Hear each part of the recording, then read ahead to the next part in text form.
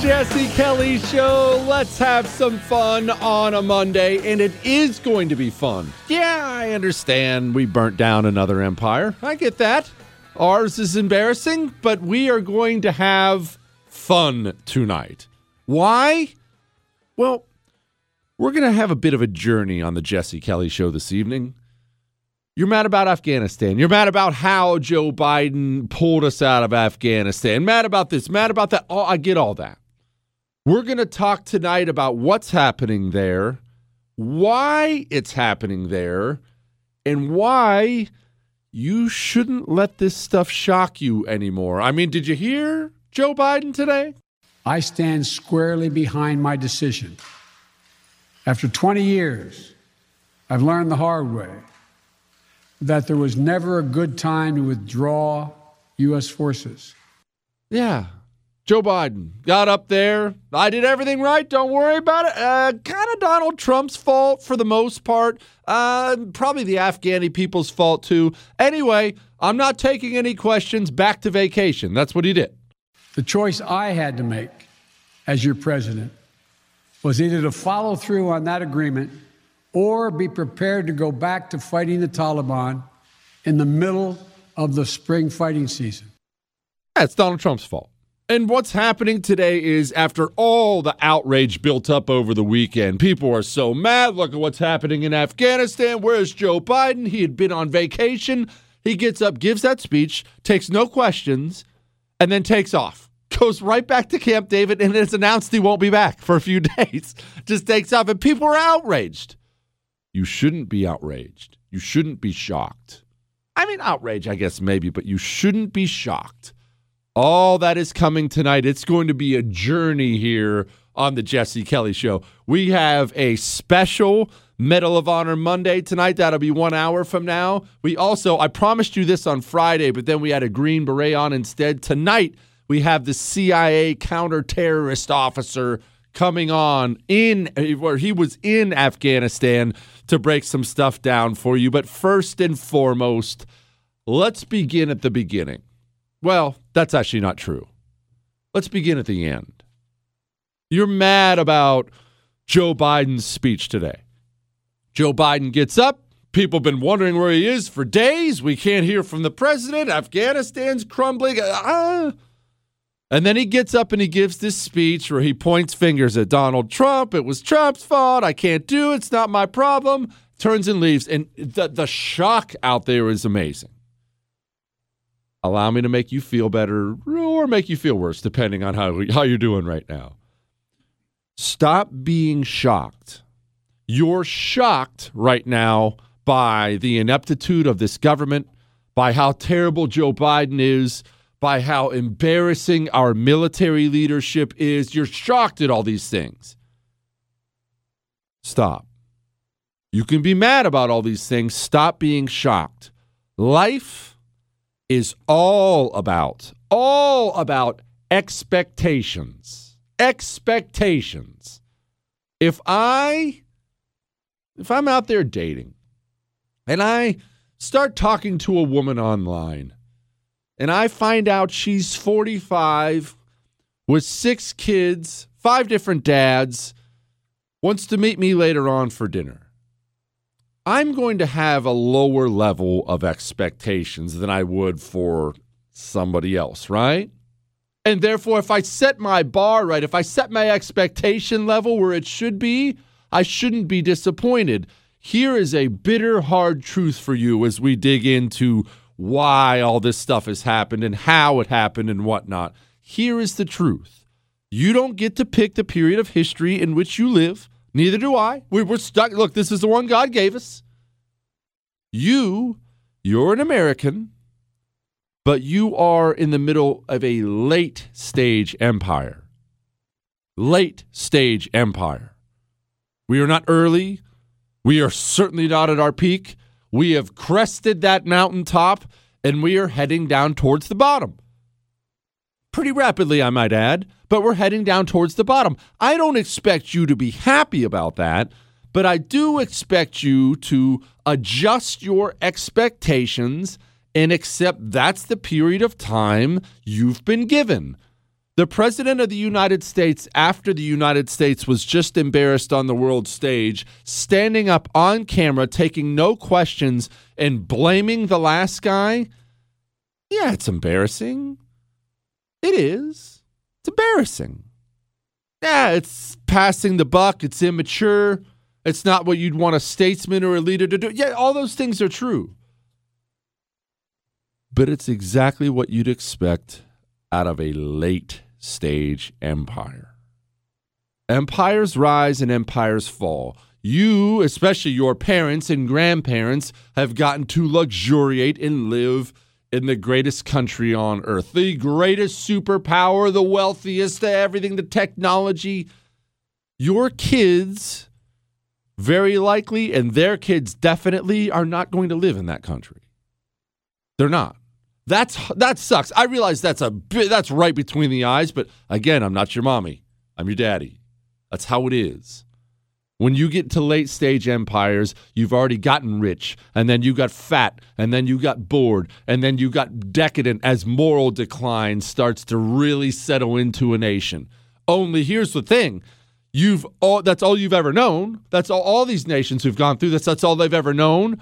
So you don't see the rot I've been warning you about until, bam, all of a sudden you're embarrassed on the world stage. The world's mocking us today and pointing fingers at us.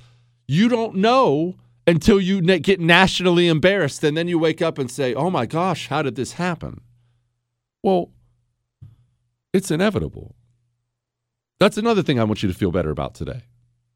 Yeah, it's here, but it's inevitable. This is not somehow unique to the United States of America. You pick me the great empires of old, the great superpowers of old, you will be able to trace them going through this exact same problem. I don't care who it is. I don't care if it's the Ottomans, the Romans, the Persians, the various Chinese dynasties, all of them. They all follow the pattern. Once you get too rich, too fat, too soft, too decadent, you lose your edge. And yet there's always someone out there with an edge ready to knock you off, and you never think it can happen to you until, bam, the barbarians are at the gates and it's happening to you. No, the United States of America is not over because the Taliban are taking over Afghanistan. That's not what I'm saying. What I'm saying is I've been warning you for a long time. You know I have. How long have I been warning you about the internal rot of our system and how all your cultural pillars, they're actually crumbling? You just don't feel it yet because you're not free-falling yet. But when they crumble, they'll crumble at once, and you will get to see it, and it will shock people. And that's one of the things you're seeing here. How can the greatest superpower on earth just pull out of a country and leave all of our gear behind? We left them Javelin missiles. We left them armored vehicles. The Taliban right now, they own more Black Hawk helicopters than 166 nations on the planet because of us. We not only left, okay, that's fine, good, I'm glad we left them all our gear. Not only did we leave them all of our gear, we left something like 10,000 U.S. citizens there, just left them too. And I talked to a source today, an inside source who would know, and I'll have to leave it that way, and he said, look, the Biden administration, they simply believed the Taliban would allow us to evacuate our people slowly before they moved in to take everything over. Now, right now, you're raising your hands and bashing your head off the radio and saying, what? How could they be so dumb? How could this happen? You want to know how it could happen? I'll tell you how it could happen in just a moment. Hang on. Missed out? Catch up. JesseKellyShow.com.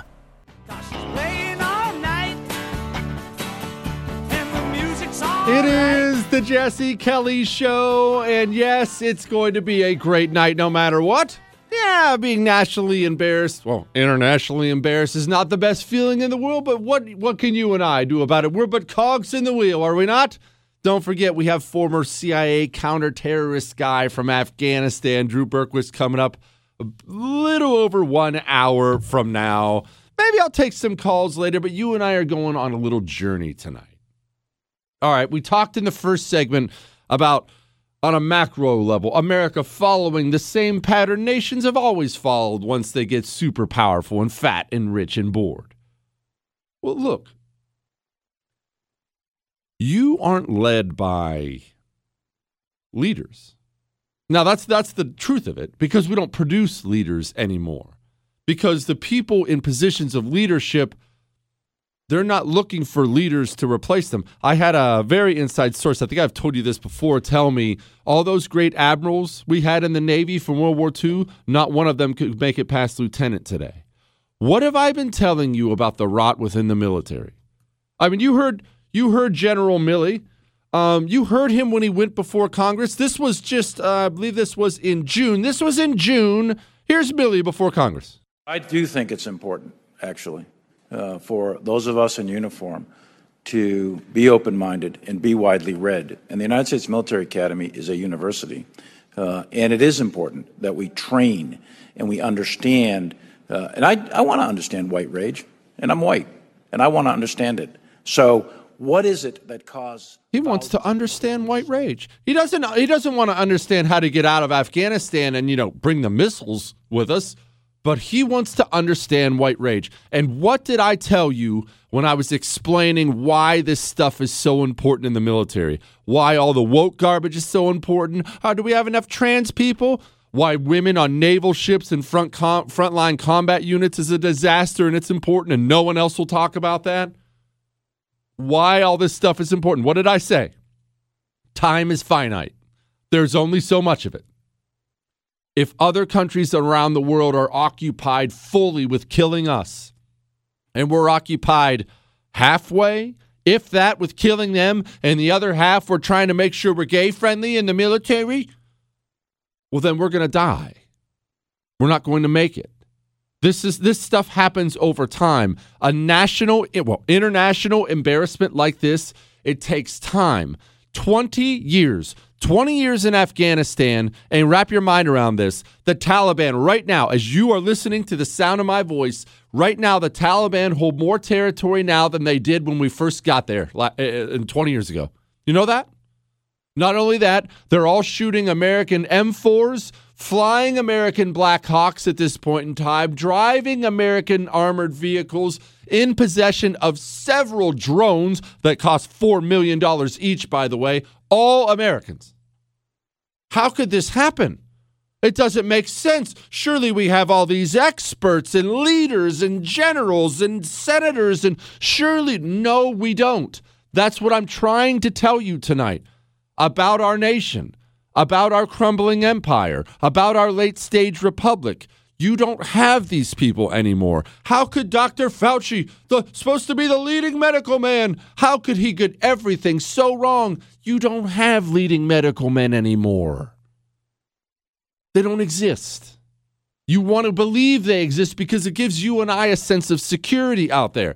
Well, maybe Democrat versus Republican, all that stuff aside, I at least know there's a really smart general out there who's going to step in with his military expertise, and he's going to straighten these people out. No, he's not. That was 50 years ago. In this day and age, these guys, they're all looking out for themselves. They're all looking out to prolong that career. I want to keep being a general. You know what a general gets? Do you know the life these generals live, especially these Washington types? Second homes paid for, drivers paid for, secretaries, team of people around him at all times.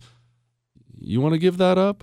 And then the second he's done being a general, he'll take a 20-minute break being a general, go sit on the board at Raytheon, make a couple million a year, go right back to being a general.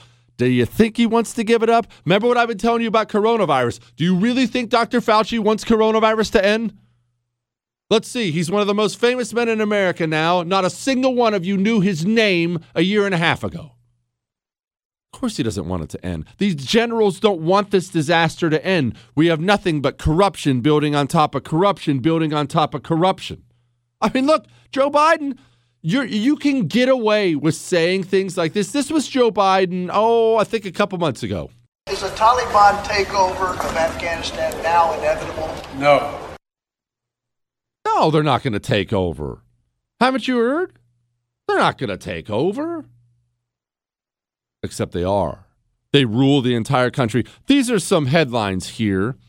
And I think it's time you and I had another talk about why we should actually feel better about things. Currently, we are redeploying troops, 3,000 to 5,000, depending on what numbers you believe, to try to protect the American citizens who still aren't evacuated yet. The Taliban, as you're listening to the sound of my voice right now, Taliban are going door to door. No, they're not selling vacuum cleaners. They're going door to door to grab anybody who helped us out so they can take them out of there, torture them, and chop their heads off. Right now, women in Afghanistan, you know, all that I am women, hear me roar, women are oppressed crap you hear from every entity in America today. Right now, women in Afghanistan are faced with the prospect they're about to be treated like cattle. They're marrying off 12-year-olds by force to Taliban fighters. 12-year-old girls. Hello, sir. Give me your daughter now. We're going to force her to be a slave in the most horrible ways. What you're seeing right now, what you're really seeing right now across the pond, is how the other half lives. You and I don't know about that other half because we live here in the United States of America. Two big oceans, great Navy, all this wealth, all this stuff. We think this is how life really is. That's how life really is. And everything you're seeing now, you just happen to be seeing it on social media. You see the pictures and the videos and all the terrible stuff. All this stuff you're seeing now, it's how a lot of people around the world live every single day of their lives, except we don't appreciate what we have. We don't. And that's why I've brought this up before. Why do you think people really talk about their pronouns here and can I change genders and all this stupid idiocy we talk about now? We're bored. Not a single person in Afghanistan is worried about their pronouns at this moment. Do you know that? Why? Because they actually have real problems. So they don't sit and invent new ones and invent mental health problems and try to come up with new ways they can focus on themselves because they're trying not to get their fingernails pulled out in a dungeon somewhere. What you're seeing now is inevitable. It's the inevitable decline of a nation. This is an embarrassment on the world stage. It is.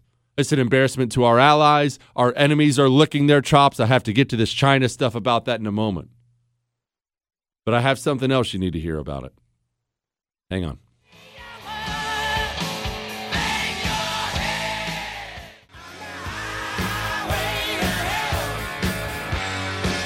It is the Jesse Kelly Show. Chris, I don't think we have to play that song right now, do we? Good grief.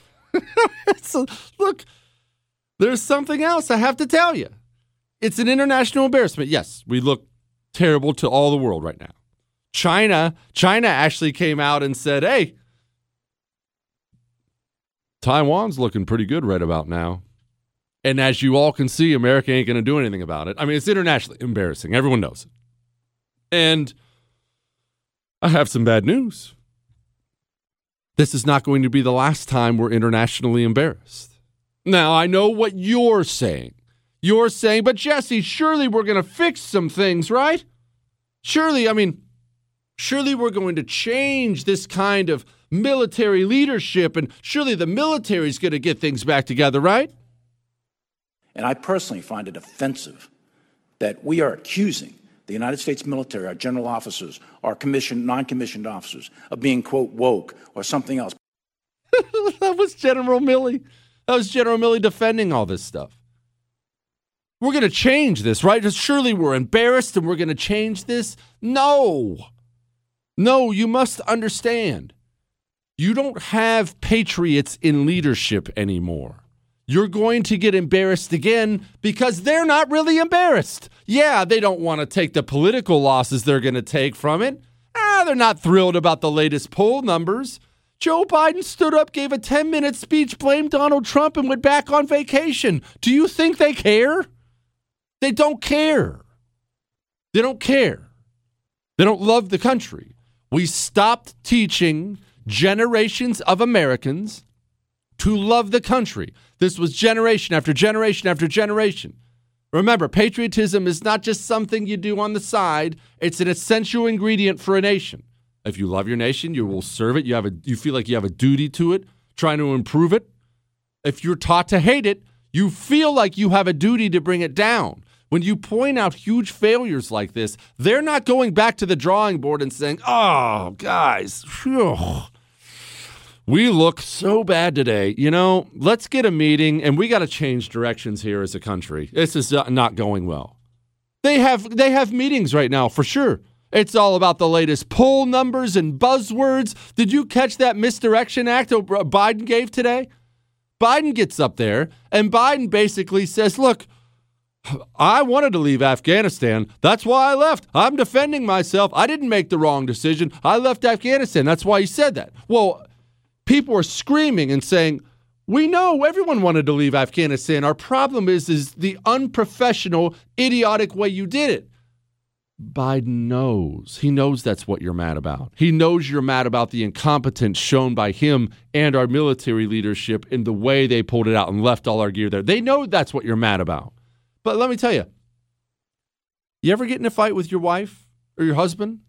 Ladies, I'm going to point you out because you're the ones who do this the most. You ever get in a fight with your wife? If I go home tonight, I get in an argument with my wife. Let's say we got a leaking roof. Please, Lord, don't let us have a leaking roof. Let's say we have a leaking roof. We have water dripping in the house. Things are rotting and molding. And I come home and we've only got $500-600 to spend on something. And the wife says, well, I want a new stove. And I said, well, is there something wrong with the old stove? No, but I want a new one. And I say, I think we should take our $500 and fix the roof, don't you? At some point in that argument, she's going to realize she's wrong. And what's she going to do? No, mine probably won't do this, but what's she going to do? Everyone's got a woman like this. What's she going to do? She's going to change the subject. Well, I don't like how you said that to me. Why did you speak that way to me? I don't like your tone. Soon you're defending your tone. Soon you're stuck there defending something that was totally not the original point of the argument. Why? That's what people do when they've lost. Joe Biden knows. He knows for a fact you're happy to leave Afghanistan, and he knows for a fact you're mad about the idiotic way they did it. He went up there and acted like he's only defending the decision to leave because he's changing the subject on you. They all know. Everyone knows. The truth is, Afghanistan has been a disaster from the beginning. And look, let's get real here. George Bush is responsible for this. Barack Obama is responsible for this. Donald Trump is responsible for this. And don't you dare email me and say, not Trump. I still got my Trump pom-poms on. Buddy, you can love Trump. I love Trump. He was a great president. Donald Trump was the commander-in-chief. We were in Afghanistan when he got in, and we were in Afghanistan when he got out. Stop. Bush, Obama, Trump, Biden, all responsible. You know who else is responsible? And this is driving me nuts. More people aren't talking about it. The military. Not the men and women on the ground. All those generals with all those fancy ribbons on their chest. Petraeus and all of them. How many fancy generals and fancy medals have we put in charge of Afghanistan? And what did they say? What did they say to presidents, all presidents for 20 years? I just need a little more time. I need more troops. The training's going very well. We have this 300,000 person Afghan army. They are ready to take on the Taliban. And then they fold like a cheap suit 5 minutes into the conflict. Just gave the Taliban everything. Didn't even fight and lose. Just gave it all away. Why? Because we don't have military leadership anymore either. We don't have political leadership. We don't have statesmen. We don't have military leadership. We don't have corporate leadership. Have a bunch of greedy scumbags with their hands out to China.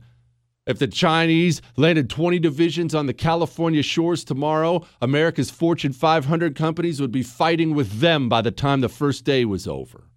Because you don't have patriotism anymore as a nation. Because you didn't teach it. Now, again, back to what I was talking about in the beginning. That makes us a late-stage empire. It doesn't make us unique. This is what happens. And this is where we go from here. From here, the rot will continue. Name me, if you don't think it will, name me this. Name me the one Republican in the United States of America at any level, state, federal, governor, I don't care. Name me the Republican who has publicly talked about the disaster of women on naval vessels, women on deployed naval vessels. Name me the Republican. You know what? 877-377-4373. On my life, I will put you on the air tonight if you can name me one Republican in the United States of America who's come out and admitted women on naval vessels is a mistake. Okay, I think the answer to that is zero. Now, consider this. Every single person with any knowledge of the matter knows women on naval vessels was a mistake. Everyone. Every single one. Yet not one person will speak publicly about it. Does that sound like a nation that's on the cusp of recovery? Does that sound like we're about to turn this thing around? Or does that sound like we're fully committed to the nosedive, baby? We are fully committed to the nosedive because we're fully committed to lies. How many parents do you see out there today with a mask on their child? We have 1.5 years of data showing coronavirus is not a danger for children. Your child's at more of a danger of getting stung by a bee. Not kidding. Of dying from a bee sting. I'm not kidding. And yet you have parents across the United States of America and schools slapping a face diaper on your child. We're fully committed to the lies now. You aren't. You're going to keep speaking the truth. I'll keep speaking the truth with you. But we are a nation now, as all late-stage empires are, fully committed to the lies. And we'll continue to lie to ourselves and lie to ourselves and lie to ourselves because now we're in such a drug-induced stupor as a country, there's nothing you could do to shake America awake. This thing, this debacle, this embarrassment, it didn't wake anybody up who leads this nation. It didn't shake any of them to their core. Biden's still president. Kamala's still vice president. All those scumbag CEOs are there. Professors are there. They're all still there. They're all going to have their little honey holes yesterday, today, and tomorrow. They're not shocked. You're shocked because you're a patriot. They're not shocked. That's not to dishearten you. It's to wake you up. We are a late-stage empire following the same pattern they all have. Speaking of late-stage empires, have you seen the inflation? I know you have because you've seen it at the gas pump. You've seen it at the grocery store, these consumer prices. I know you've seen it across the board. You understand having some gold is essential to protecting yourself. You don't know how bad this thing's going to go because nobody does. Nobody does. Nobody has the crystal ball and can tell exactly how far this is going to dive. But we know it's not about to reverse. Even the propaganda artists aren't saying that. Get some real gold from Oxford Gold Group. No, not gold kept in a vault for you somewhere. Gold delivered to your doorstep. You open up that safe of yours, you should see a gun, some cash, and some gold. Call Oxford Gold Group today, and they've promised me they will take good care of my listeners, so you tell them Jesse told you to call. 833-995-GOLD. 833-995-GOLD. Call Oxford Gold Group today. Truth, attitude, Jesse Kelly.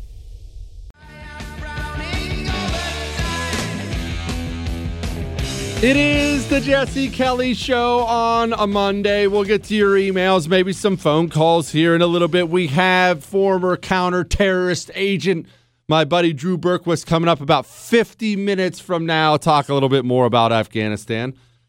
Again, these people are not sitting down like you and I are and assessing the state of our nation and what did we do wrong and how did we do. I mean, do you want to know? You want the perfect example of what these people are feeling right now? This is the State Department talking to the Taliban. They just put this statement out. I want you to listen to this. As you listen to this, do these sound like people who are soberly reassessing their worldview? Is that what this sounds like to you?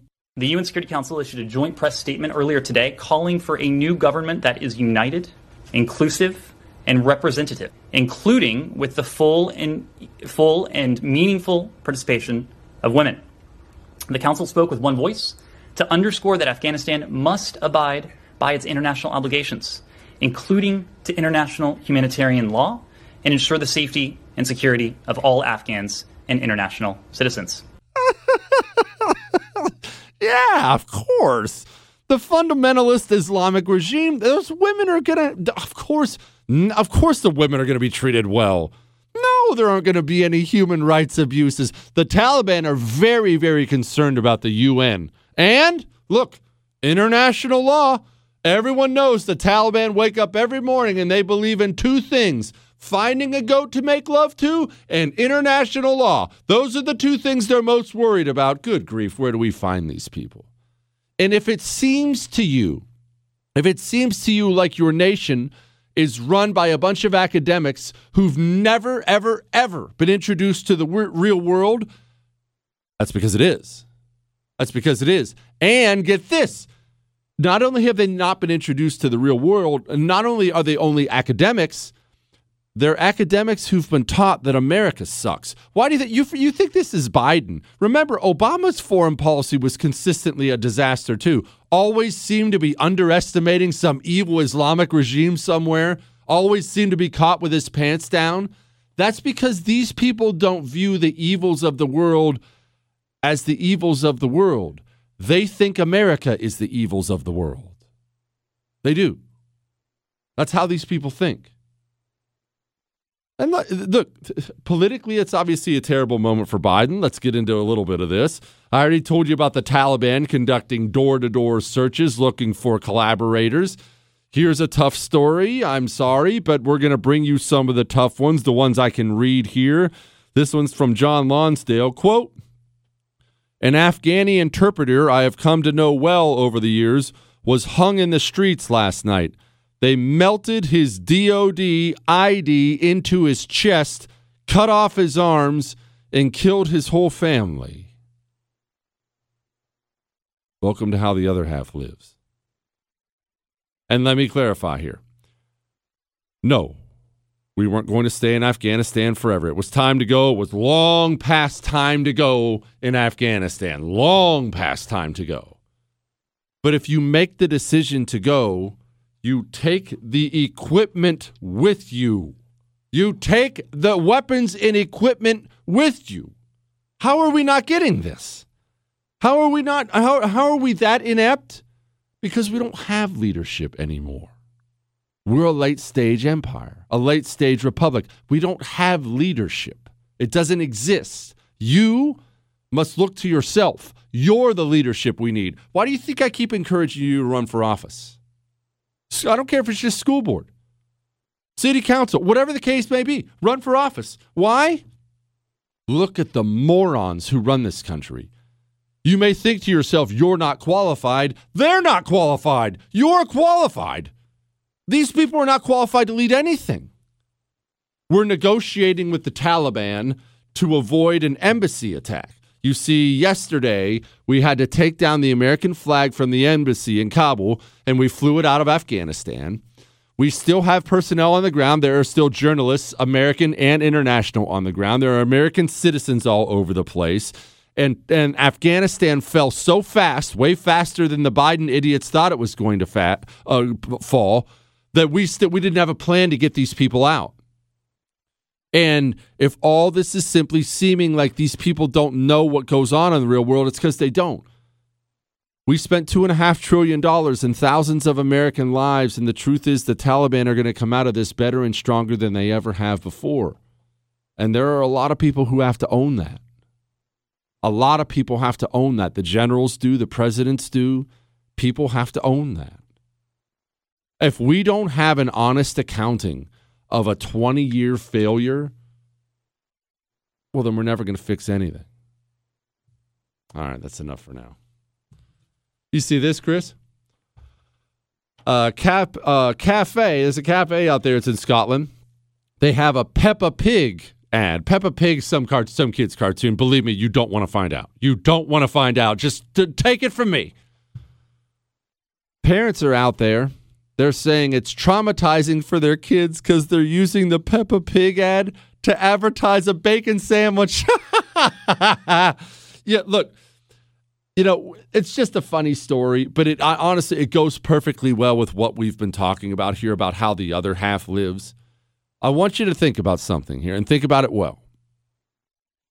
There are kids all over the world. You know what? Let's focus on Afghanistan. We're talking about that tonight. There are kids all over the world who've seen multiple dead human bodies by the time they're 10. Now, you don't want that for your kids, right? I don't want that for my kids. I'm not out there, hey, look, kids, a car wreck. Let's go see if we can't find the dead guy. You don't want that for your kids, and I don't either. But we've gone so far the other way. We have sheltered ourselves into being soft and naive about how the world works. I could, if I wanted to, instantly produce some of the most vicious hate mail to the show ever. And we always get hate mail, as you know. What would I do? I could go out tomorrow and shoot a deer, one that I'm going to eat, and pose with a picture of it online, and I would get more hate mail that day than I've ever had in the history of the show. Over a deer. It's a big rat with antlers. Why? Because we're so soft and cushy and rich and decadent. We've moved on past protecting humans. We spend our time whining about animals now. It's not good. We're not done. Hang on.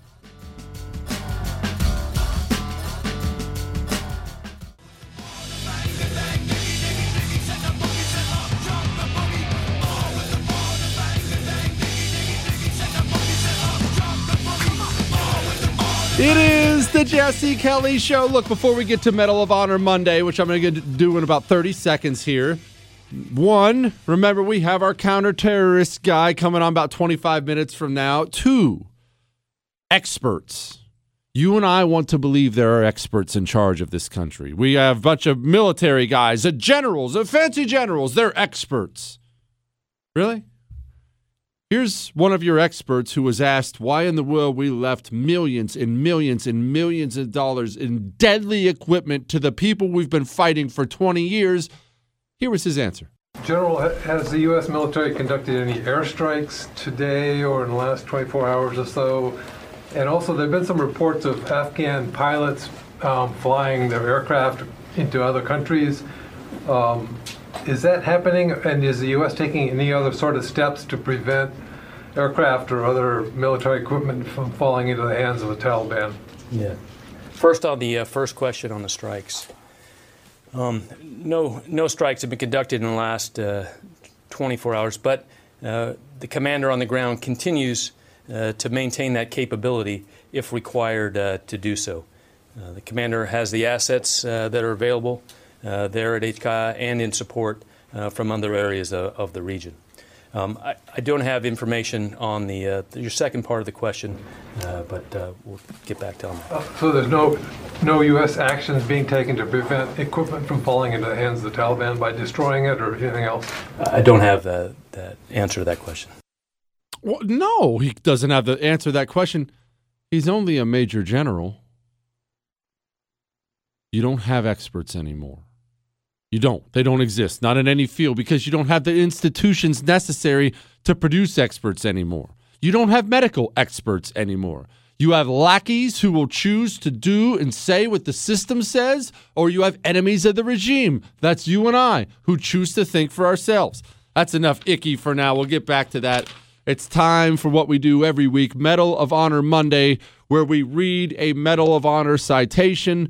We have read this one before on the show. I thought to honor the men and women who bled over there, I thought it would be good to read this one again today.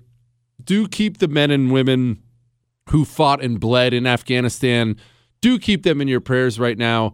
They are going through it. There's a moment everyone has, well, a lot of combat troops have, and they're going through it. I'll describe that moment in a moment. But first, let's go with the Medal of Honor citation for one Robert J. Miller. His buddies knew him as Robbie, by the way. January 25th, 2008.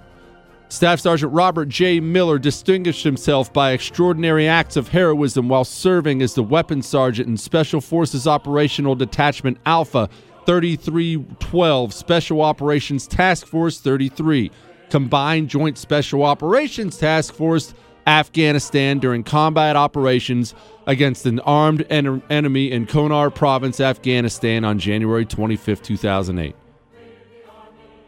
While conducting a combat reconnaissance patrol through the Gawrdesh Valley, Staff Sergeant Miller and his small element of U.S. and Afghan National Army soldiers engaged a force of 15 to 20 insurgents occupying prepared fighting positions.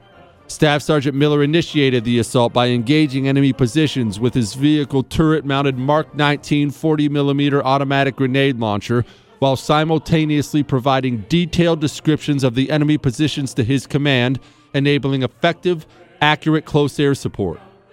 Following the engagement, Staff Sergeant Miller led a small squad forward to conduct a battle damage assessment. As the group neared the small, steep, narrow valley that the enemy had inhabited, a large, well-coordinated insurgent force initiated a near ambush, assaulting from elevated positions with ample cover. Exposed and with little available cover, the patrol was totally vulnerable to enemy rocket-propelled grenades and automatic weapons fire. As point man, Staff Sergeant Miller was at the front of the patrol, cut off from supporting elements and less than 20 meters away from enemy forces. Nonetheless, with total disregard for his own safety, he called for his men to quickly move back to covered positions as he charged the enemy over exposed ground and under overwhelming enemy fire in order to provide protective fire for his team. While maneuvering to engage the enemy, Staff Sergeant Miller was shot in his upper torso. Ignoring the wound, he continued to push the fight, moving to draw fire from 100 enemy fighters upon himself. He then again charged forward through an open area in order to allow his teammates to safely reach cover. After killing at least 10 insurgents, wounding dozens more, and repeatedly exposing himself to withering enemy fire while moving from position to position, Staff Sergeant Miller was mortally wounded by enemy fire. His extraordinary valor ultimately saved the lives of 7 members of his own team and 15 Afghanistan National Army soldiers. Staff Sergeant Miller's heroism and selflessness above and beyond the call of duty and at the cost of his own life are in keeping with the highest traditions of military service and reflect great credit upon himself and the United States Army. You see, there's something happening extra awful over the past few days. There are a lot of men who went to Afghanistan and fought.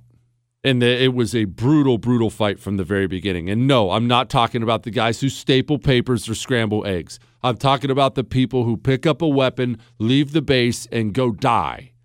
A lot of them have gone over there. They've seen their buddies blown up and shot and killed, and it's just terrible. And look, I understand, that's combat. And what's happening now, and I'm seeing a lot of this, I'm texting with them, and I'm seeing a lot of it, is these guys are hurting right now. They're hurting because they're realizing none of their leaders have their back. None of their leaders ever had their back. These families who lost people are seeing this news and they're in anguish right now. It's one thing. Imagine losing your husband as a young wife. Imagine losing your dad, losing a son, the pain that comes with that. And then finding out, oh my gosh, it was all for nothing. The Taliban are just going to take over. Imagine that pain. And let me explain something to you. I had my own moment like this when it came to Iraq and stuff like that. I remember when we were invading Iraq, and at one point in time during the war, we put up our American flags. We're a bunch of young Marines, really proud to be fighting for the country, proud to be part of that tradition. We put up our American flags. We were then given strict orders. This was under George Bush, by the way. We were then given strict orders to take down all American flags. And we were obviously angry, confused. We asked, excuse me, we're over here fighting and dying for our country. What do you mean take down your American flags? We don't want to look like a conquering army to the locals. That was a wake-up call for many of us.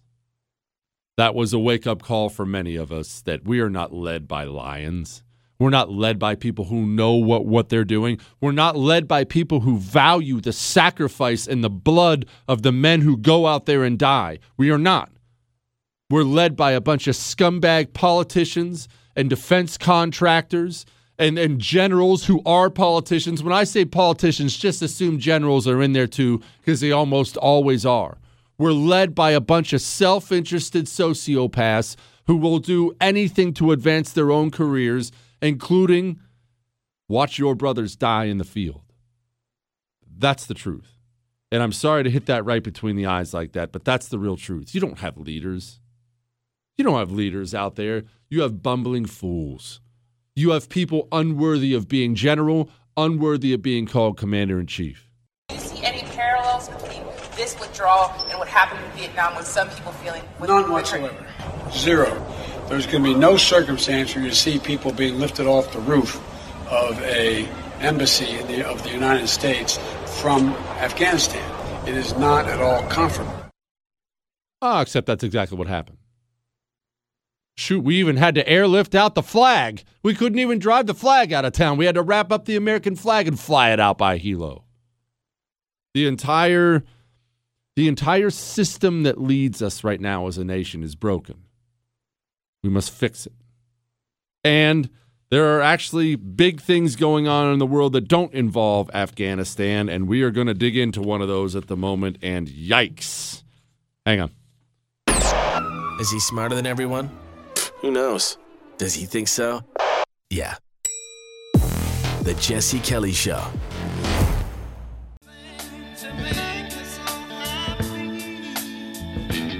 It is the Jesse Kelly Show. Let's keep in mind tonight. Remember, we have our counterterrorism agent coming up in 10 minutes. Gosh, that's cool. Chris, you know you can get business cards printed with anything you want on them, right? You ask if I'm going to do it. I've considered many different options for getting a business card. I don't need business cards printed. I've considered getting business cards printed with just my picture on them and just handing those out. And I mean, no writing at all, not even my name. Just here you go. Here's a picture of me. I've considered handing out business cards with the Shogun on there because everyone knows that's one of my nicknames. What, Chris? I've considered them with the Oracle. J. Steele Kelly's always in there. J. Steele Kelly III is always in there. I keep forgetting I've added one of those third things on there. Sombrero Jesse, maybe for Cinco de Mayo. I miss Sombrero Jesse. Sombrero Jesse, for those not aware of how I gave myself that nickname, we were doing a history story one time about Billy the Kid, and one of his criminal mentors early in his life was named Sombrero Jack. We obviously chose to take on that nickname because that's what Billy would have wanted. See, Chris is 12 years old, so he didn't remember why we went to Afghanistan to begin with, and why didn't we just take the place. Understand this. Afghanistan isn't really a nation like you think of it. Afghanistan is a region. It's a bunch of different tribes. Afghanistan and Iraq are hugely different places that people always think they lump them in together. Iraq was a place that was used to being run by a dictator. You have a real Shia versus Sunni Muslim thing going on over there. Saddam Hussein was the one who murdered enough people to bring the country together and keep peace. Now, when I say keep peace, I've been inside of one of Saddam Hussein's torture rooms before. There are different definitions of keeping peace, all right? But he was the one who was in charge. There's never been anybody in charge of Afghanistan since Genghis Khan. So Chris asked, well, why didn't we just take Afghanistan? One, why do we want it? I'm not trying to be mean, but what's there? It's a mountainous dump. That's one. Two, we're not ready. We're not mentally ready, and I don't know that we should be morally ready to take any place. You see, Americans, and we've talked about this before, Americans, we have this very American view of foreign policy now that our experts have been losers for this long. We think that our soldiers, they all look like Captain America, and we think you can go fight wars and just pick out just the bad guys. Oh, no, don't hurt that innocent person or none of these innocent people. Just single out the bad guys and go get them. No, war is horrific violence, it's carnage, and the innocent die in droves just like the troops do. That's war. Now, if you're willing to set aside all morality, then you can win as many wars as you can possibly imagine with American technology. We probably could take Afghanistan. It would be relatively simple, most likely. You would gather around every village area, And on the loudspeaker, you would inform everybody there that you will lay down your arms and come out and submit to America, where we will then probably enslave you and use you as slave labor. Or you can choose to resist, and then we will drop a 40,000-pound bomb on your village and kill every man, woman, and child in there. Oh, you could have taken it. That's what Genghis Khan did. He did the 1200s version of that. Rode around with his amazing army, the greatest armed force that ever lived. And he rode up to the various cities and simply said, hey, Afghanistan, I like it. I think I'll take it. You want me in charge, right? I mean, you do, because if you don't, I'll kill everybody. And oftentimes he just simply killed everybody. It's a myth nobody's ever taken Afghanistan. Genghis Khan did, by killing everyone. Anyone who didn't submit to him completely. Now, are you morally ready to do that? You've seen all those videos and TV and pictures in the past few days. Are you ready to kill every man, woman, and child you see in those videos? I would venture to guess the answer is no. Then don't go to war. Because that's what war is. The last time we won one, and no, somebody wrote me about Desert Storm, the first one. No, I'm not talking about Desert Storm. The last time we won one of any significance was World War II. Weird, because that's the last time we bombed cities to rubble. You don't like that. I don't like that. But we have to set aside our Hollywood, Americanized vision of what war is. It's not pretty. It's awful. You remember, you know what? I'm going to do another history story on that this week. Our Japanese, speaking of World War II, the Japanese campaign, and a lot of the islands like Saipan, this is one of the big ones because Saipan was getting closer and closer to the mainland of Japan. There were all these civilians, Japanese civilians on the island, women and kids.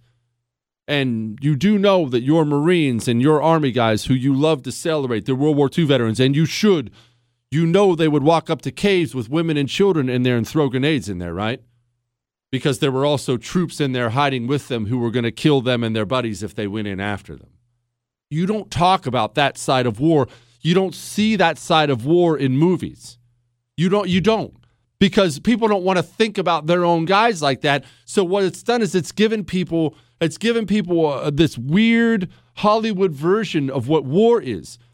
I'm not encouraging you to watch all the ugly, ugly videos that are about to come out from Afghanistan over the coming weeks as people get their heads chopped off and public executions. It'll be really bad. And it'll all be broadcast online because that's what these people do. I'm not encouraging you to put that stuff in your head. I got enough stuff in my head, believe me. But I am telling you, that's what war looks like. That's what it looks like. It does. That's what it looks like. You don't like that? I don't like that because war's awful. Anyone who tells you otherwise has never been in one. They've never heard a shot fired in anger. War is absolutely awful. So use it very, very sparingly, but when you use it, you better be in it all the way. This stupid hearts and minds thing doesn't work. You want to make another culture your culture? Go wipe theirs out and build yours there. That's the only way to do it. They already have a culture. Maybe it's a great one. Maybe it's a dirty, disgusting one. But they have one, and they don't want yours, or they would already have yours. We don't get that. We want our cake, and we want to eat it too, as the saying goes when it comes to war. I want to fight the good fight and take on the enemy and defeat evil. Oh, don't hurt any kids. That's not how it works. That's not how it works at all. You really want to make that omelet? Be dang sure you want to make that omelet. Are you craving an omelet?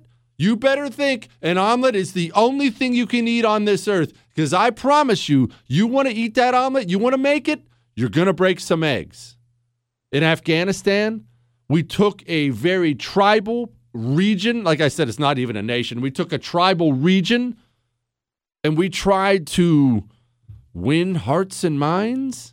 I mean, these statements that are coming out right now, they're shocking. Win hearts and minds. The U.S. is in constructive talks with the Taliban trying to reach a political settlement.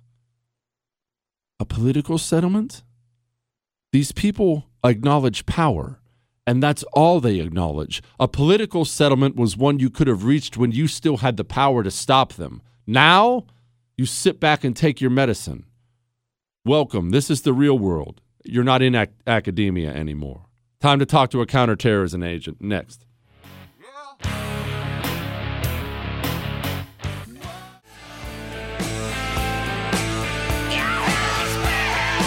It is the Jesse Kelly Show, and, well, you've heard me talk about it enough. Let's talk to one of the smart people who was actually there. My buddy Drew Berquist was a counterterrorism agent. Gosh, how cool is that? CIA counterterrorism guy, host of This Is My Show with Drew Berquist. Drew, all right, buddy, look, I've run my mouth for an hour and a half about this whole thing. Explain to me this. How can we leave that much gear? How did the Taliban get their hands on $4 million drones and Black Hawk helicopters and armor and everything else? How did that happen? Well, hey, thanks for having me. First off, Jesse. Yeah, I mean, well, and as a side, I'm pissed like everyone else who served there about how this ended. But I will say this: trying to picture a Talib who I'm very familiar with try and fly a drone or a helicopter does provide some comic relief in this. But, you know, to your question, I mean, look, this is something that is not that surprising. And the reason it happened is, one, we do stupid things as the U.S. government, right? We always do. We decide we're going to leave this. Hey, we're going to leave this building and let's blow it up, or let's do this. We do things that just don't seem to make sense. But I think what happened here is this is another case of D.C. not listening to people on the ground, which I experienced for the better part of my adult life. You know, working with them both there in Iraq, is they wanted to hear what they wanted to hear, not what was actually happening. And this is something, you know, we've heard these estimates, right? Intel saying, oh, it's going to be 90 days. And the Pentagon saying literally 24 hours before the flag came down and everyone bolted from the embassy, things are calm in Kabul. It's like, no, guys, it's not. It's not at all. Ghani's been working behind the scenes with his Pashtun buddies. He had struck a deal a long time ago to let the Taliban come in. And it caught everyone off guard. They didn't want to hear that. No, they're our partners. And this has been in the works for a long time. They haven't been sending support to the provinces to let the people we trained fight back. Now, granted, some of them did just throw down their arms, but a lot of them haven't gotten the support they needed. People were bought off. So it's just way more complex. But again, D.C. didn't hear that. And that's why they got caught with their pants down. And this happened so fast. And you have all that equipment left over. Okay, Drew, who is paying off who? Who are striking these deals? I mean, the Taliban control more territory now than they did back in 2001. How did that happen? Who's doing this negotiating? Who's doing the bribing? How'd this happen? Well, so you've got passion. So first of all, it's very tribal there for the people who are listening, which, you know, I think most of them know and are educated in your audience, but it's very tribal. And the Pashtuns have been dealing with this, you know, forever, working on this plan, I should say forever, across the border into Pakistan, dealing with insurgents in different areas. And because they knew this day was coming where we would leave. And if they were smart, they probably knew we'd screw it up, because we usually do, particularly when we're leaving somewhere. But Ghani put his Pashtun, literally family members and other close tribe members from the Pashtun tribe in key positions all over the country. They were doing this, and then they would, whether it was them or the Taliban, they would pay people off to just let people come through, let the Taliban come through. Hey, don't worry about this. We're going to take care of you. We're going to take control. If it's against your conscience or what have you, let these dollars help you and your family kind of get past that. So then it's the reason that it was a cakewalk for them, not just in Kabul and everywhere else, but across the country. So they had people who wanted to fight back but couldn't fight back because they didn't have the resources they need, which obviously puts them in an impossible position. And then the people that could have stopped it, you know, whether it's a local, you know, shura, whether it's a local official there, just let them walk on through and didn't do anything because they'd already gotten their payday. Is the country pro-Taliban, Drew? Not that I think that matters. They're clearly the best fighting force there now that we're gone, so they're going to have the country anyway. But are they pro-Taliban, anti-Taliban? I can't imagine the Taliban are popular with the ladies. No, absolutely not. They're not popular with the younger generation. The trick is, and part of the problem is why we're here, is because our government and people who have been dealing with high-level Afghans for the longest time are dealing with these old-school Afghans who were trained by the Russians, have been trained by Iranians, they've been trained by all these people. They're for rent, not for sale, and they've always just done what they can to protect themselves. They want to have the control. They are more complicit and more in line with the Taliban. No, they won't always say that, but they are, because they're of the same tribe, of the same mindset. And then you've got other people who will push back. So all that, to answer your question, I mean, again, it's a complicated country because there's so many tribes. They all hate each other. They don't really see themselves as Afghans as much as they do, you know, Pashtun, Tajik, Hazara, you name it. But there's a large part of the country who hates the Taliban, hates what they stand for, does obviously not want the oppression, doesn't want what they do to the women, to the children, to really just the community writ large. And I think you're going to start to see that push back. And I've seen you tweet about it, and I know I have too. It's going to get really messy because of that, because you've got Masood's son who's bringing the Northern Alliance back up. You've got General Dostum, who's like, screw this.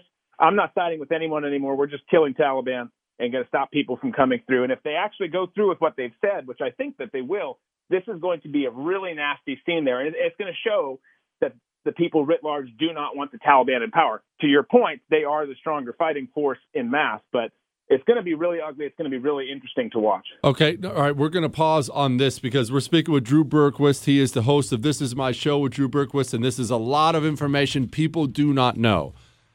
People out there think the Taliban are going to have the whole of Afghanistan, as you just brought up the Northern Alliance and whatnot. Can you describe the Northern Alliance for people who just got here from Mars and don't know what it is? Yeah, so you had the Northern Alliance fight against the Taliban before, led by Masood, who's now, of course, dead. A lot of people have seen that in films and documentaries. Great fighter. We worked with them early on when we came back. And now his son, also Masood, they love to keep the name simple over there and just kind of keep it in the family. But also Masood is of that same mindset and of that tribe. And he's saying, look, Ghani and the Pashtuns have kept us out of power. They've kept us out of these key positions. They've kept us out of the national conversation writ large. Of course, they make it seem like they're including them at points, but when the rubber meets the road, they always leave them out on the outside looking in. So they're fed up with this. They know that they don't have the support that they needed before. They know they're certainly not going to get it from their tribal enemies. So they're at a point now where you've got groups like that led by Masood and some of these other old school generals who have enough kind of clout that they're almost their own damn tribe because they've got so many people and followers behind them. And they're just fed up because they've had a voice at the table for a long, long time before when we were there. And then as things have changed and some of these Pashtuns have taken power, people that we've put into power have gotten cocky and have started talking with the highest bidder, or who could be the Taliban, or it could be this country or that country. It starts to drive more and more wedges. And now that we're gone, these people are desperate. So it's either they live under Taliban rule or they push back and they fight back. And that's what I think you're going to see. I think you're going to see, a lot of them are in Panjshir right now, kind of, licking their wounds and figuring out what's next.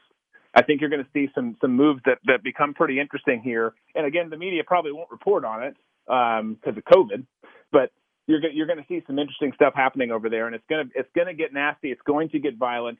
The stuff that you're going to see. I mean, never listen. Anytime the Taliban says, like, they're saying, "Oh, we're not going to drag people out," they're already dragging people out. They're already taking young girls to be brides. They're doing everything they used to do. So it's a nasty situation. Okay, Drew, I want to, by the way, I'm sorry for having to do this live on the air, but this is such good information. People don't know. All they get is talking points. Is there any way you can stay for one more segment after this one? Let's do it. All right. I'm going to keep Drew Berquist on here, but I have one more question, Drew. Describe for me the Northern Alliance. Are their values different than the Taliban? I mean, do women have to wear a trash bag at the Northern Alliance? Yeah, well, no, not yet. Not yet. The answer. I mean, they are different than we are, but they are most certainly different than the Taliban are in terms of their values. They're going to have some stuff that seems strict and over the top to us, but they're not going to enforce a type of Sharia law that you're going to see from the Taliban that's going to be brutal towards these women. They've enjoyed what they've had, and a lot of the people have too, who maybe aren't even a part of these groups. I mean, what they've had the past 20 years, like, this freedom that the Americans gave us because of the kind of blanket of security that's been around us is nice. So a lot of people are going to push back. Okay. All right. Well, we will be right back with more. Drew Berquist, former CIA, host of This Is My Show with Drew Berquist, explaining what's going on the ground. But first and foremost, listen to me. It's dangerous out there. This is a true story. Husband and wife driving home from dinner one night, stop at a red light, surrounded by an angry, violent mob. How much of that did you see in the last year and a half? Husband gets dragged from the car. They get the door open. They're dragging the husband from the car, but he manages to get his hands on the thing that saved his life. The Hero 2020 non-lethal weapon. He shoots his attacker twice in the chest. Non-lethal, so it unleashes this powerful, brutally powerful pepper chemical irritant. Attackers have to back off. They're debilitated. Husband and wife to this day sleep soundly, alive, and safe in their beds at night because of Hero 2020. Go to Hero2020.com. That's Hero2020.com. Use the coupon code Kelly. That'll get you a special discount. Remember, state law restrictions may apply. Missed out? Catch up. JesseKellyShow.com.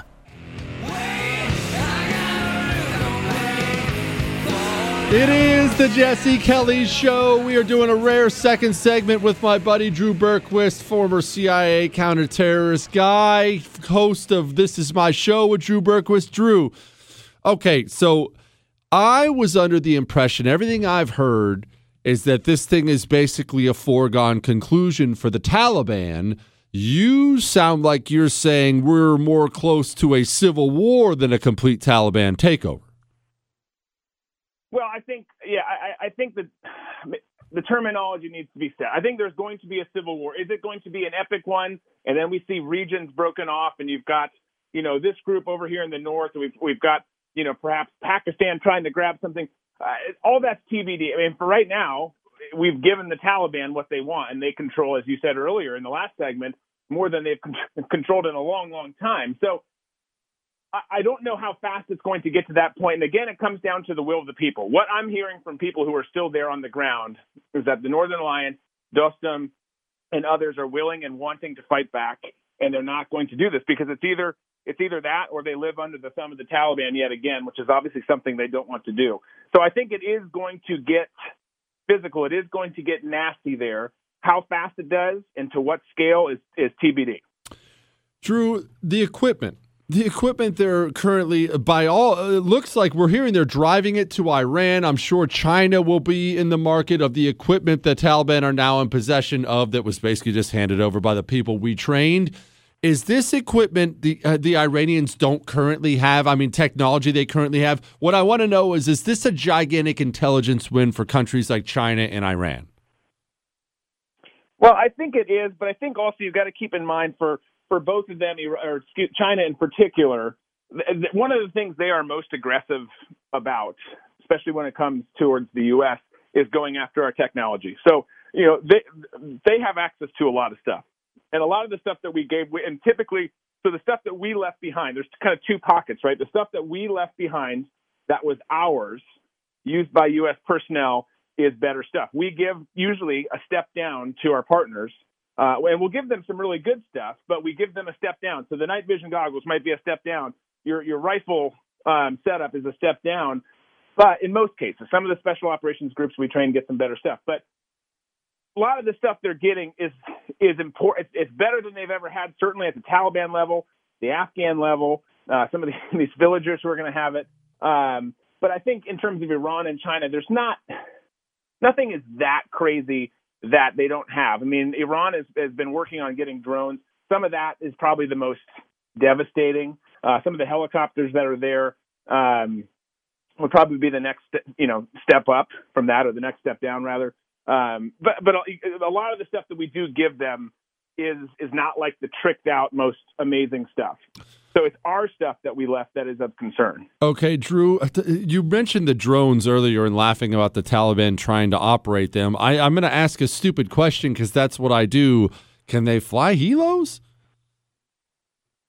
So I'll tell you kind of a funny story. We trained in a roundabout way of answering your question. Most of them, of course, no. There are people that have been trained to fly helos. Whether they have flip sides and are on the side of the Taliban now or not is TBD. We trained, not me specifically, of course, you don't want me flying a helicopter, but we trained a group that did, and they got decent but got grounded because they were all drinking too much. I didn't understand that wasn't a good mix. I mean, I get, they're not used to having scotch and stuff over there. You give the commander scotch, and it's like, okay, bro, you got to stop drinking because you're going to fly a bunch of people in a few hours here. So we had to ground them. But I think that there are, to answer your question, there are some. They have been on our side up until this point. Whether they have flipped is to be determined. I'm sure that there are some. They certainly can find someone who can teach them. But I think it's going to be funny to watch. Those are going to be some funny training videos. Drew, in 2 minutes as best you can, what did we do wrong in Afghanistan? Well, we got into we crushed it early on. We did great. We stuck on mission, and then we got on into nation building like we always do, which is a huge problem. It's a huge suck on money, time, resources, and of course lives. But I think because of that, because we stayed there, we lost the will of our people. So much got just confusing. It got muddy, and towards the end here again, we didn't listen to our people on the ground. And that's always a huge problem. It's always been a huge problem, always will be a huge problem. So, when it comes to the end here, too, I get that we wanted to get out. I think there's people who wanted to withdraw, have been wanting to withdraw forever. There's people who think we need to stay there. There's people who think maybe we need a contingency there. Regardless of which part of the spectrum you land on there, I think what we have to understand is we did this wrong. Like, this was an absolute – you couldn't have scripted a worse ending to this whole campaign and all that we did there. Whether we should have been there that long or not, this was absolutely catastrophic. Drew Berquist, everybody. He's the host of This Is My Show with Drew Berquist. Drew, thank you so much, my brother, for making it smarter tonight. I appreciate it. Hey, you guys. Thanks for having me. There you have it. Let's not lose focus, though, because we have fish to fry here at home. And yes, I will take a couple phone calls tonight. You know the rules. Don't say hi to me.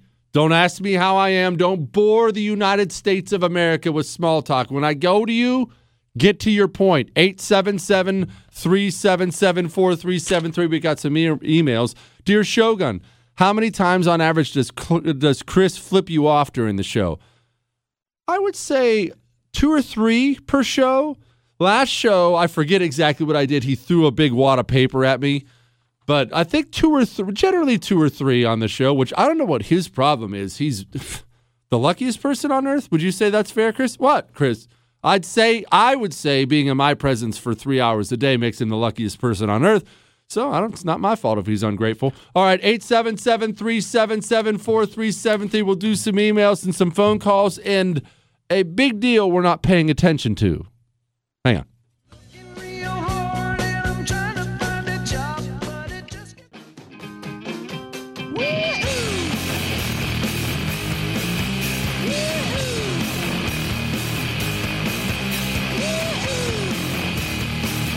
It is the Jesse Kelly Show on a Monday. That was a lot of Afghanistan talk. Much more than we've done in a while. We're a late-stage republic. It is what it is. Let's get to some emails. Jesse, you nailed it on Thursday. Chris, what did I say on Thursday? It doesn't matter. It was probably brilliant. 1954 was the last year we did anything right overseas. Look, the truth is, I keep beating this point, but I want you to understand this all begins at home. It all begins in America's education system. In 1954, yes, we still had a bunch of politicians who were sociopaths. And yeah, we had a bunch of generals who were careerists and things like that.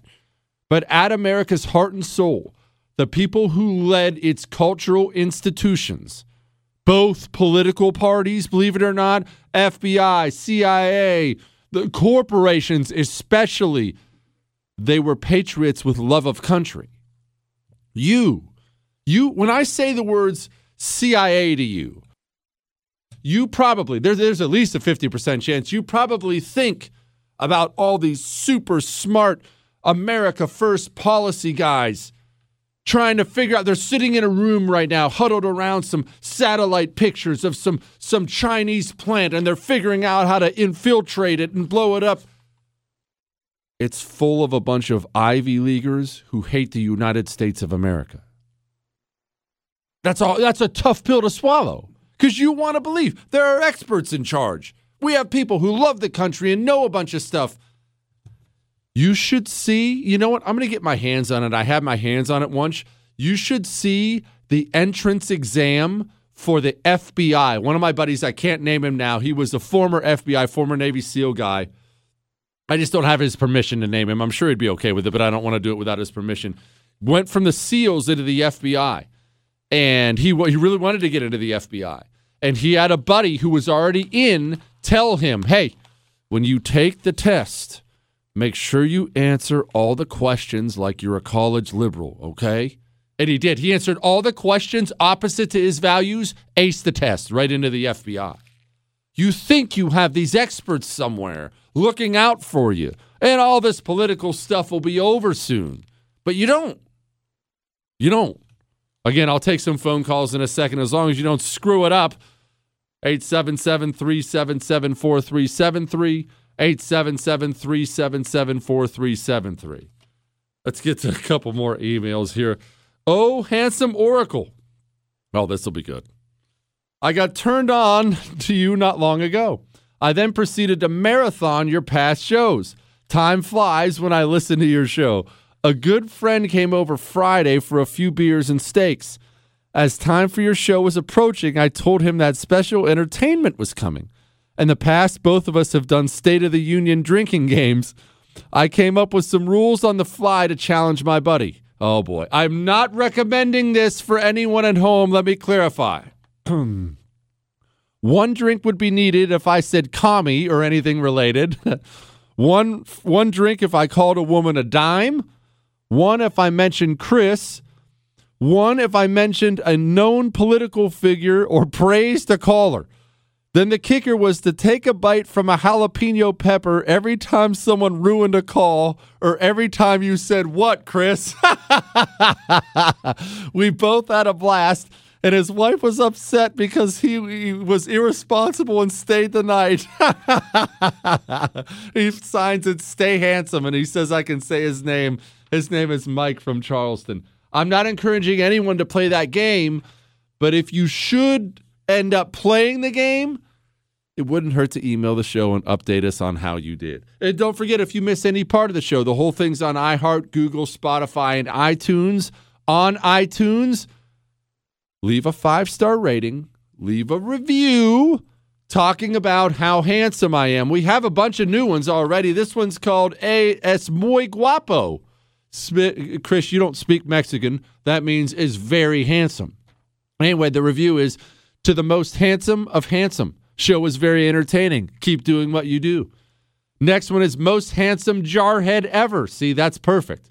As a Marine Corps veteran, I don't mention other men's looks, but in this case, I have no choice. Jesse is by far the most handsome man ever. Almost as good looking as Chesty Puller. Chris, do you have the Frito Bandito song? Go ahead and grab that for me, please, because this one is called Senor Handsome Kelly. Even though I hate him for getting the Frito Bandito song stuck in my head, his extreme handsomeness and community college intellect has won me over. Love the show and love the history shows, too. Chris, it's Frito Bandito time, my man. Welcome America in with some Frito Bandito. Ay, ay, ay, ay. I am the Frito Bandito. I like Fritos corn chips. I love them, I do. I want Fritos corn chips. I'll get them from you. Ay, ay, ay, ay. Oh, I am the Frito Bandito. Give me Fritos corn chips and I'll be your friend. The Frito Bandito, you must not offend. Oh, it's so beautiful. I don't know why people get so mad at us. Look, I probably won't play it again. Oh, I'm totally playing it again. 100%. How times have changed. All right. I hope you're ready, callers. As you know, the hook comes quick and viciously. No highs, no how are yous. Get right to your point. Johnny, go.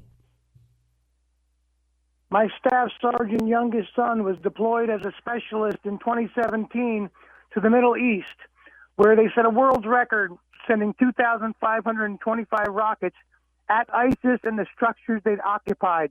They turned them into pebbles, not rubble that could be used by snipers, but they totally destroyed them under Trump's orders. Scorched earth policy is the only way to win a war. Amen. Outstanding phone call. Outstanding phone call. The only way to win a war. Danny in Spokane, go. It's all on to the sheriff of each county to round up all the illegal aliens that Biden's dumping in them and our governor in Washington is dumping in ours. I don't know if I should say the county, but we ought to just round them all up. The cheapest thing to do would be to put them on a bus, provide an escort, and drop them off at 1600.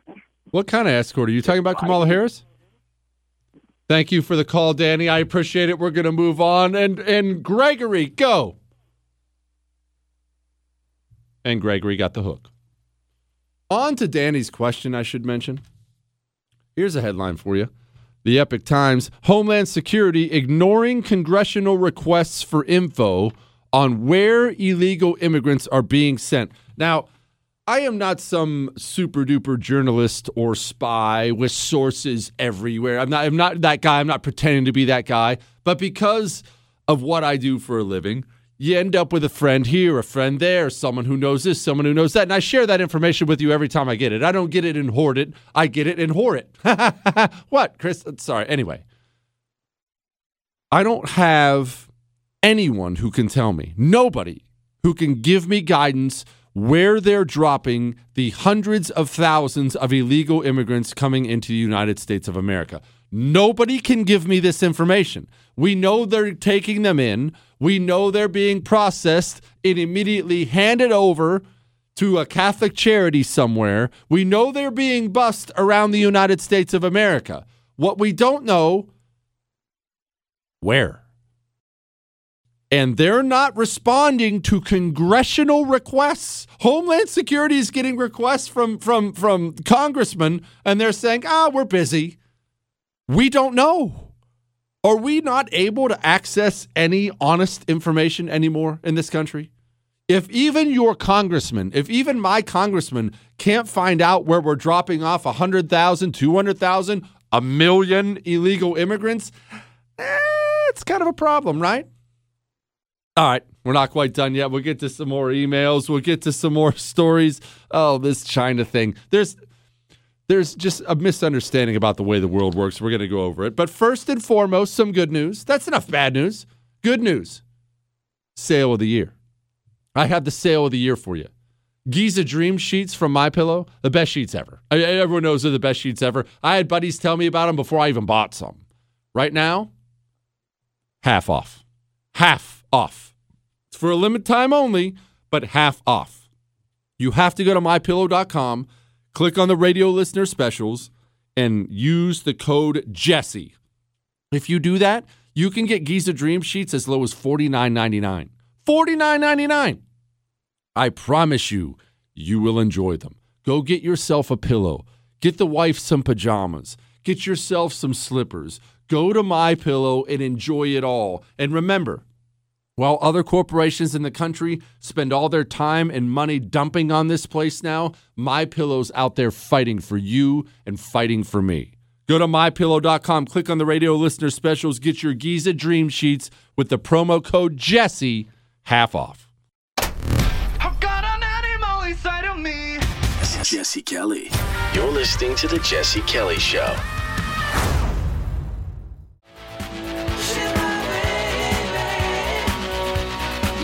It is the Jesse Kelly Show, and yes, it's a Monday and a bit of a heavier one, but what are you going to do? This is the hand we've been dealt. You and I, we don't get to, look, we wouldn't have wanted to be here for the revolution, right?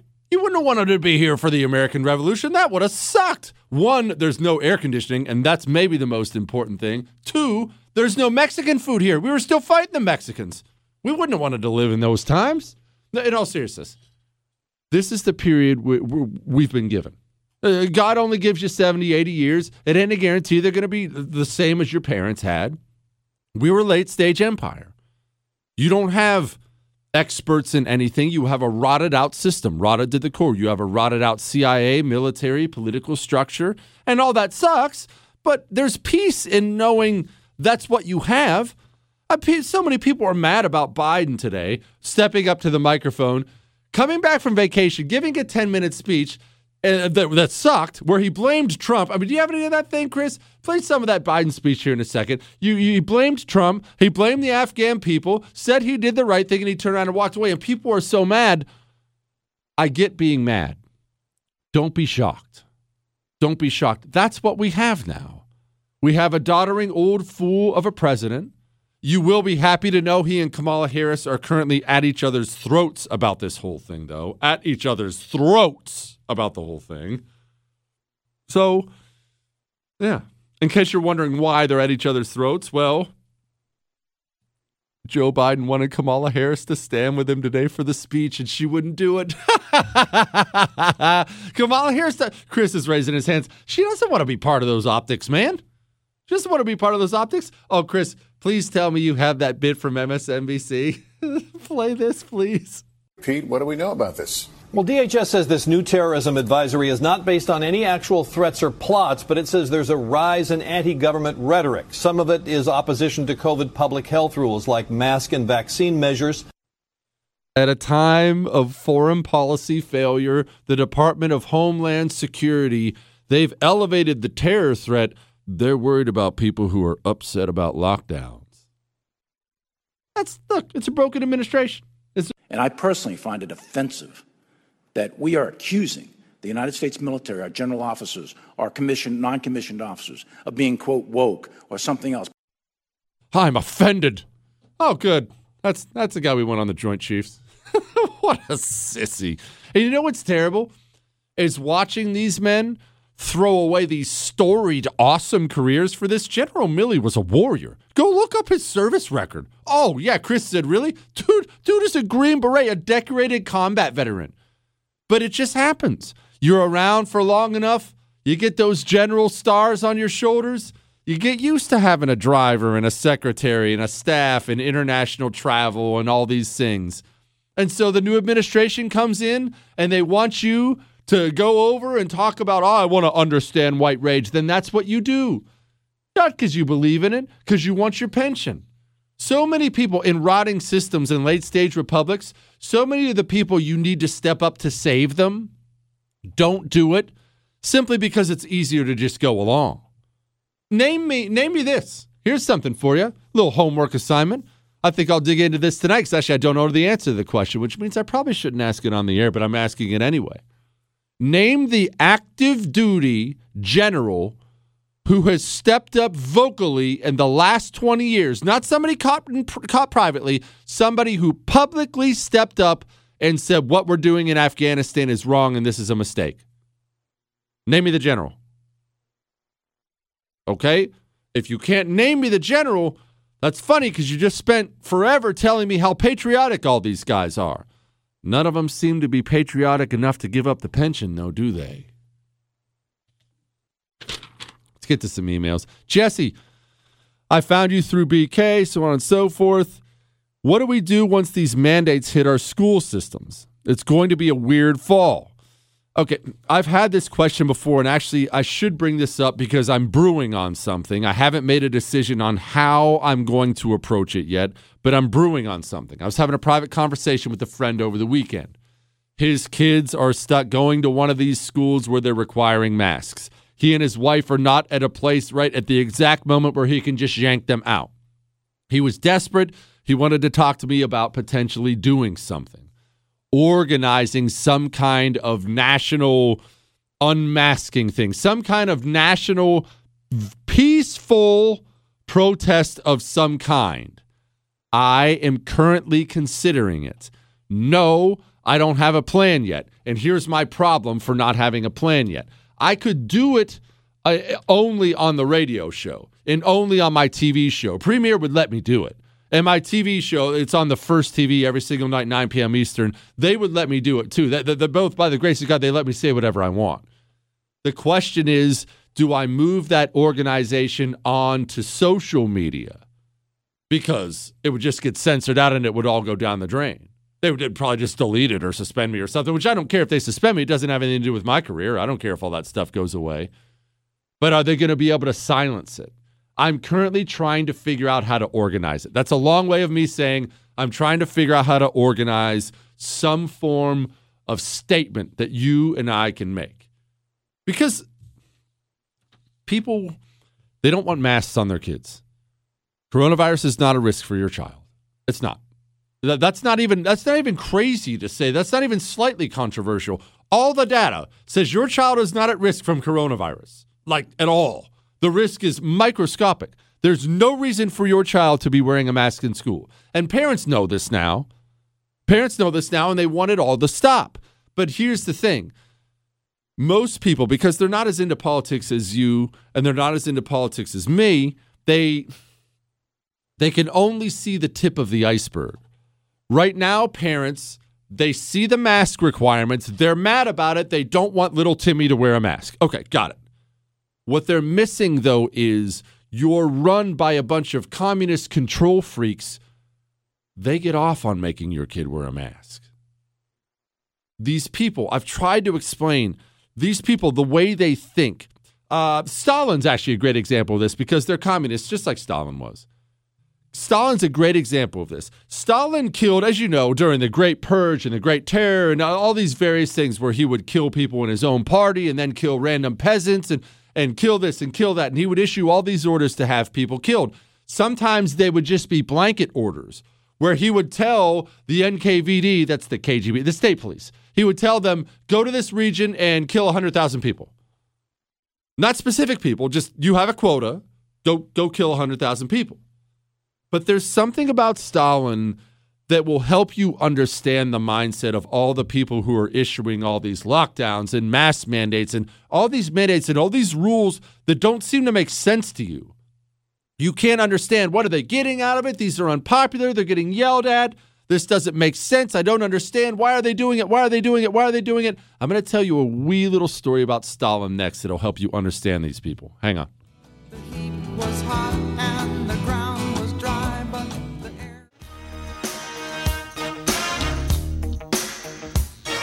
It is the Jesse Kelly Show on a Monday. I mean, look, we were talking about mask mandates for schools and whatnot. By the way, if you missed Drew Berquist, the CIA counterterrorist guy, I actually kept him on for 2 segments. When have you ever heard me do that? I kept him on for 2 segments. He was breaking down some knowledge on Afghanistan you're not hearing other places, the way the country's set up and possible opposition to the Taliban and all that. So if you missed that, go to iHeart, Google, Spotify, and iTunes. On iTunes, leave a 5-star rating while you're there and a review talking about how handsome I am, Chris. Back to this story about Stalin. So Stalin has people killed all the time. Everyone knows. Millions and millions and millions of them. We'll never know how many because he murdered them all and then burned all the records, as communists mostly do.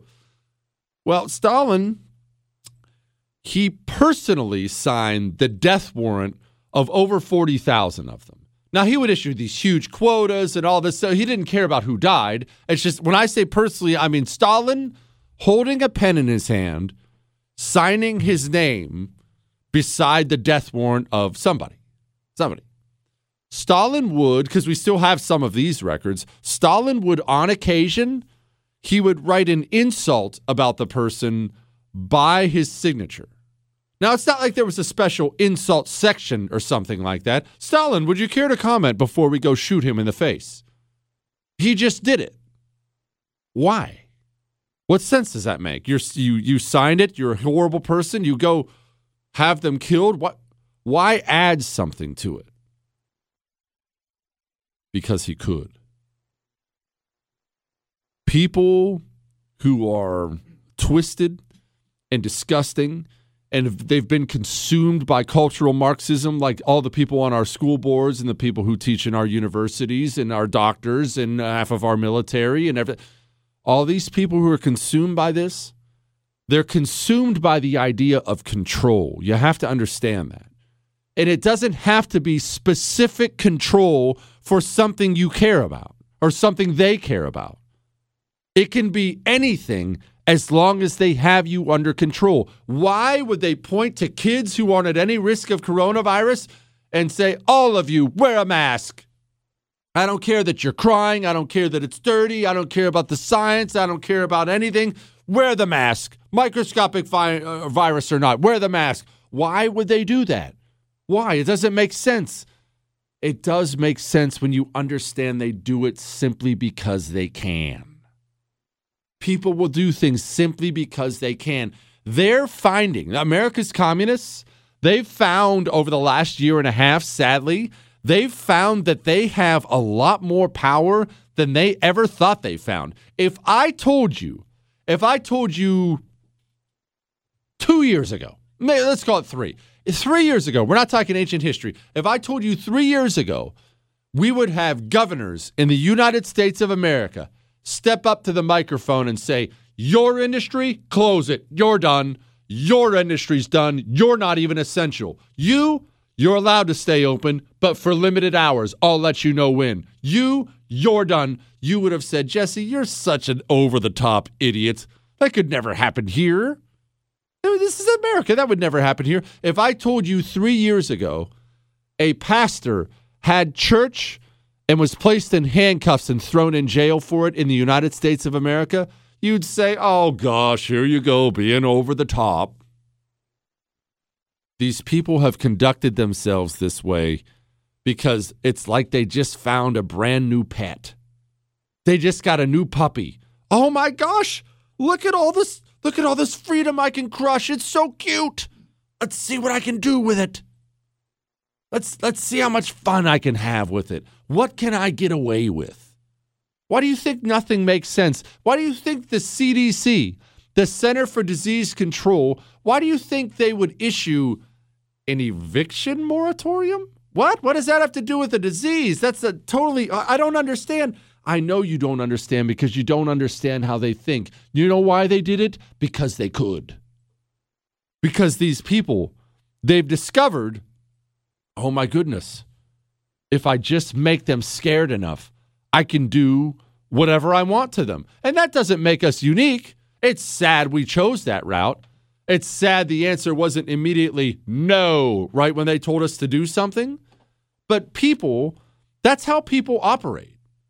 People, when you make them scared, when you make people afraid, you can get them to do anything.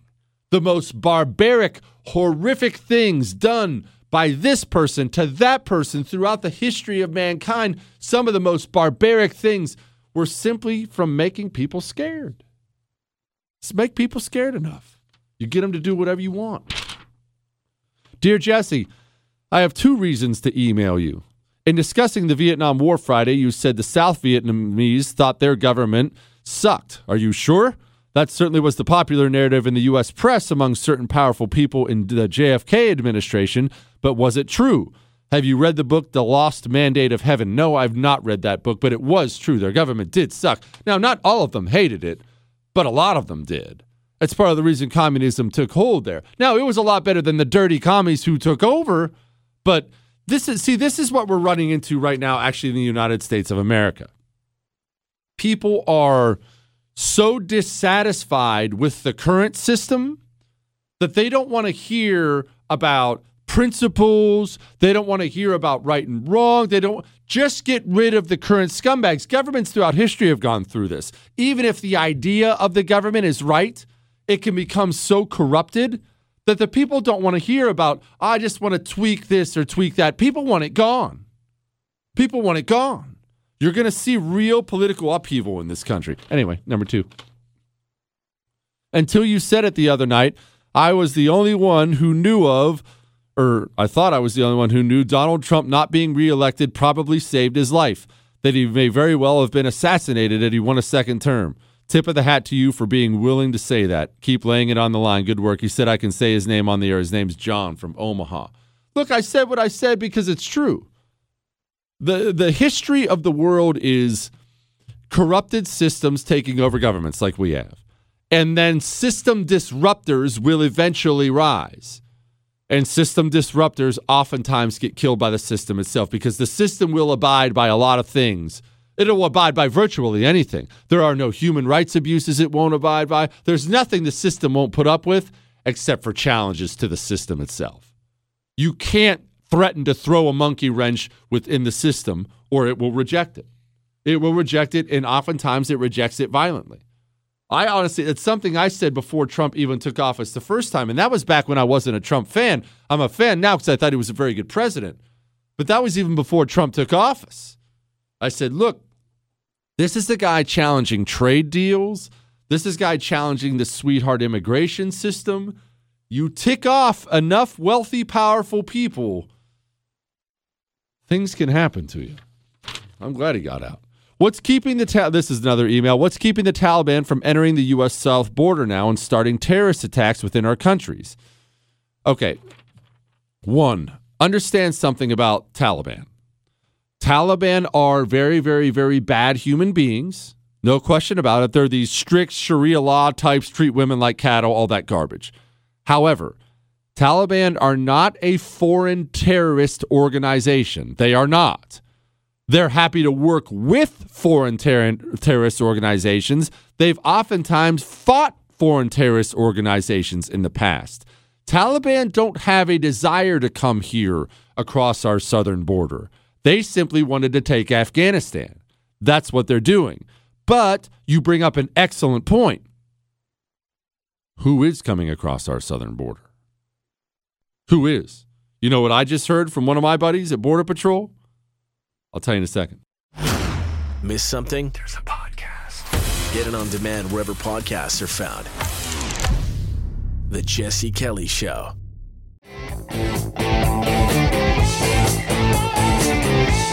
It is the Jesse Kelly Show, and I'm going to get to headlines I didn't get to in just a moment. But first and foremost, couple things. I had a Border Patrol buddy of mine say, we have not had this many potential terror suspects detained at the southern border in decades. Remember, we have a southern border wide open right now. Set the Taliban stuff aside. I think you and I, because the news moves so fast and there's always something new bad news to think about, right? You and I forget how horrible all that ISIS and Al-Qaeda stuff was. Setting off nail bombs at children's concerts. And we forget about those images, don't we? We forget about Nice. We forget about that theater in Paris. We forget how terrible that was. We're going to remember if something terrible happens here, we will. Now, there's an Army veteran. I believe he's an Army veteran. I know he's a veteran called Max Zeller. He just went on MSNBC. They were in the middle of praising Joe Biden for that jerkwater speech. I'm going to play you. Look, I'll play you a minute of this, which is longer than I normally go. But it's 3 minutes long, and it's worth you listening to every word of it. Chris is going to put it up on the show's Twitter account if he doesn't screw that up like he screws up everything else, at Jesse Kelly Show. Is that it, Chris? At Jesse Kelly Show? Go to the show's Twitter account. Listen to this takedown. Ouch. I'm curious to hear your reaction of this consequential speech by the American president. Didn't run from it. He owned it. He owned his decision. He owned the fact that, as he put it, the buck stops with him. I hope he gets to own their deaths, too. I feel like I watched a different speech than the rest of you guys. I was appalled. There was such a profound, bold-faced lie in that speech. The idea that we planned for every contingency. I have been personally trying to tell this administration since it took office. I've been trying to tell our government for years that this was coming. We sent them plan after plan on how to evacuate these people. Nobody listened to us. They didn't plan for the evacuation of our Afghan wartime allies. They're trying to conduct it now at the 11th hour. The thing that they were most concerned about was the optics of a chaotic evacuation. Well, they got exactly what they were most concerned of by failing to do what was right when we could have done it. We had all the people and equipment in place to be able to save these people months ago, and we did nothing. I'm appalled that he thinks we only need to take 2,000 people. There's 86,000 people who are currently left behind in Afghanistan alone. We've identified all of them for the government. I have no idea why he claims that people don't want to leave Afghanistan. I have a list of 14,000 names right now of people who want to get out of Afghanistan. And the idea that the Afghan He doesn't stop. He's going to keep going. It's just a little long for me to play here. It's believe me, you're going to see it. It's being played everywhere. It's a pretty brutal takedown. I should note, and I'm sure this will be wildly offensive like everything else I do on the show, we don't need to be taking in 30 to 40,000, 50,000 Afghanis either. Not into the United States of America. No. You know why? Because I don't believe you will vet them properly. That's why. And why don't I believe that? Because you don't do anything else right. So you watch. This is what's going to happen. Chris, write this down. This is going to happen. Look, you can write down another prediction, Chris. Write this down. I guarantee it. You're going to see in the coming days the administration try to throw a political Band-Aid on this huge political loser. And one of their Band-Aids is going to be, we're throwing open the door to 10, 20,000 Afghanis. And they're just going to allow these people to flood into the country. And guess who's going to come with them? Yeah, that's right. Radicals. Email. Can we please start celebrating what a visionary Joseph McCarthy was and how horribly is treated him for being right about the threat of communism? I don't know what you're talking about. Joseph McCarthy was a U.S. senator who warned that the communists were infiltrating our education system in Hollywood. I mean, it's not like that happened. This one's, dear, I don't know what that's supposed to mean. Dear, I make it a double when I want more meat. That's what he calls me. Always talking about my world famous burgers, Chris. He says, I always just assumed you smoked some weed with your buddies, but bacon in ice cream? Bro, you were a straight stoner with empty cabinets at some point. Keep up the great show, Shogun. Of course you can say my name. His name is Billy. Bacon on ice cream is good. Why won't people listen to me? Bacon in a... Well, I'm not asking you, Chris. I know you people can't eat it. I'm talking about everyone else who believes in Jesus. Bacon, when you get a salty and sweet, it's good. There's a candy bar out there. I know I'm going to support some communist country here. Take 5. Some communist company. Take 5. Whatever. It's peanut butter and chocolate and a pretzel. And it works so well because it's salty and sweet. Chris, you people can eat pretzels, right? There's no yeast or whatever in there. See? Dear Dr. Steele, should any country ever trust the United States again? Well, look, this is what happens. What's happening is we lost so much face with this international embarrassment that at one point in time, at some point, we're going to want to fight some kind of a proxy war with one of our enemies. Almost undoubtedly, it'll be China. And we'll saddle up to somebody and say, hey, we're going to help you out. We will stand there with you. Here's some men and equipment. No, we're not going to leave you hanging. You violate a lot of trust when you do things like this, and you look absolutely terrible. All right, let's get to a couple headlines I didn't get to here. Suburban school loses state recognition after saying masks would be optional this fall. The system doesn't allow you to challenge it without responding viciously. As you see more and more of the country push back against this insanity, you will see the system respond in kind. That's what I've been warning about here. The system's not going to respond and say, oh, gosh, you're right. That was a little heavy-handed. We were wrong. The system's going to respond with punishment because that's what corrupt systems do. Headline. Chinese state media uses Afghanistan disaster to justify the takeover of Taiwan. I have had multiple foreign policy people I trust tell me Taiwan will go down before Joe Biden is out of office for specifically this reason. They think a bunch of naive, weak children are running the United States of America, and frankly, where are they wrong? Headline, Yale professor explains a constitutional amendment that the USA be governed by international law. One, remember, it's not just that your professors are all communists. It's that the best professors at the best schools who are teaching the leaders of tomorrow are all communists. That's why we're in this situation. The next FBI director, senator, possibly U.S. president, he's getting educated at Harvard right now on just how bad America sucks. That's the problem we face. All right. That was a lot. That was a lot of Afghanistan talk. I have to be honest, unless something big happens in Afghanistan, I don't think I'm bringing it up again tomorrow. This is just too much. I want to focus on what really matters tomorrow. I want to focus on me. That's all.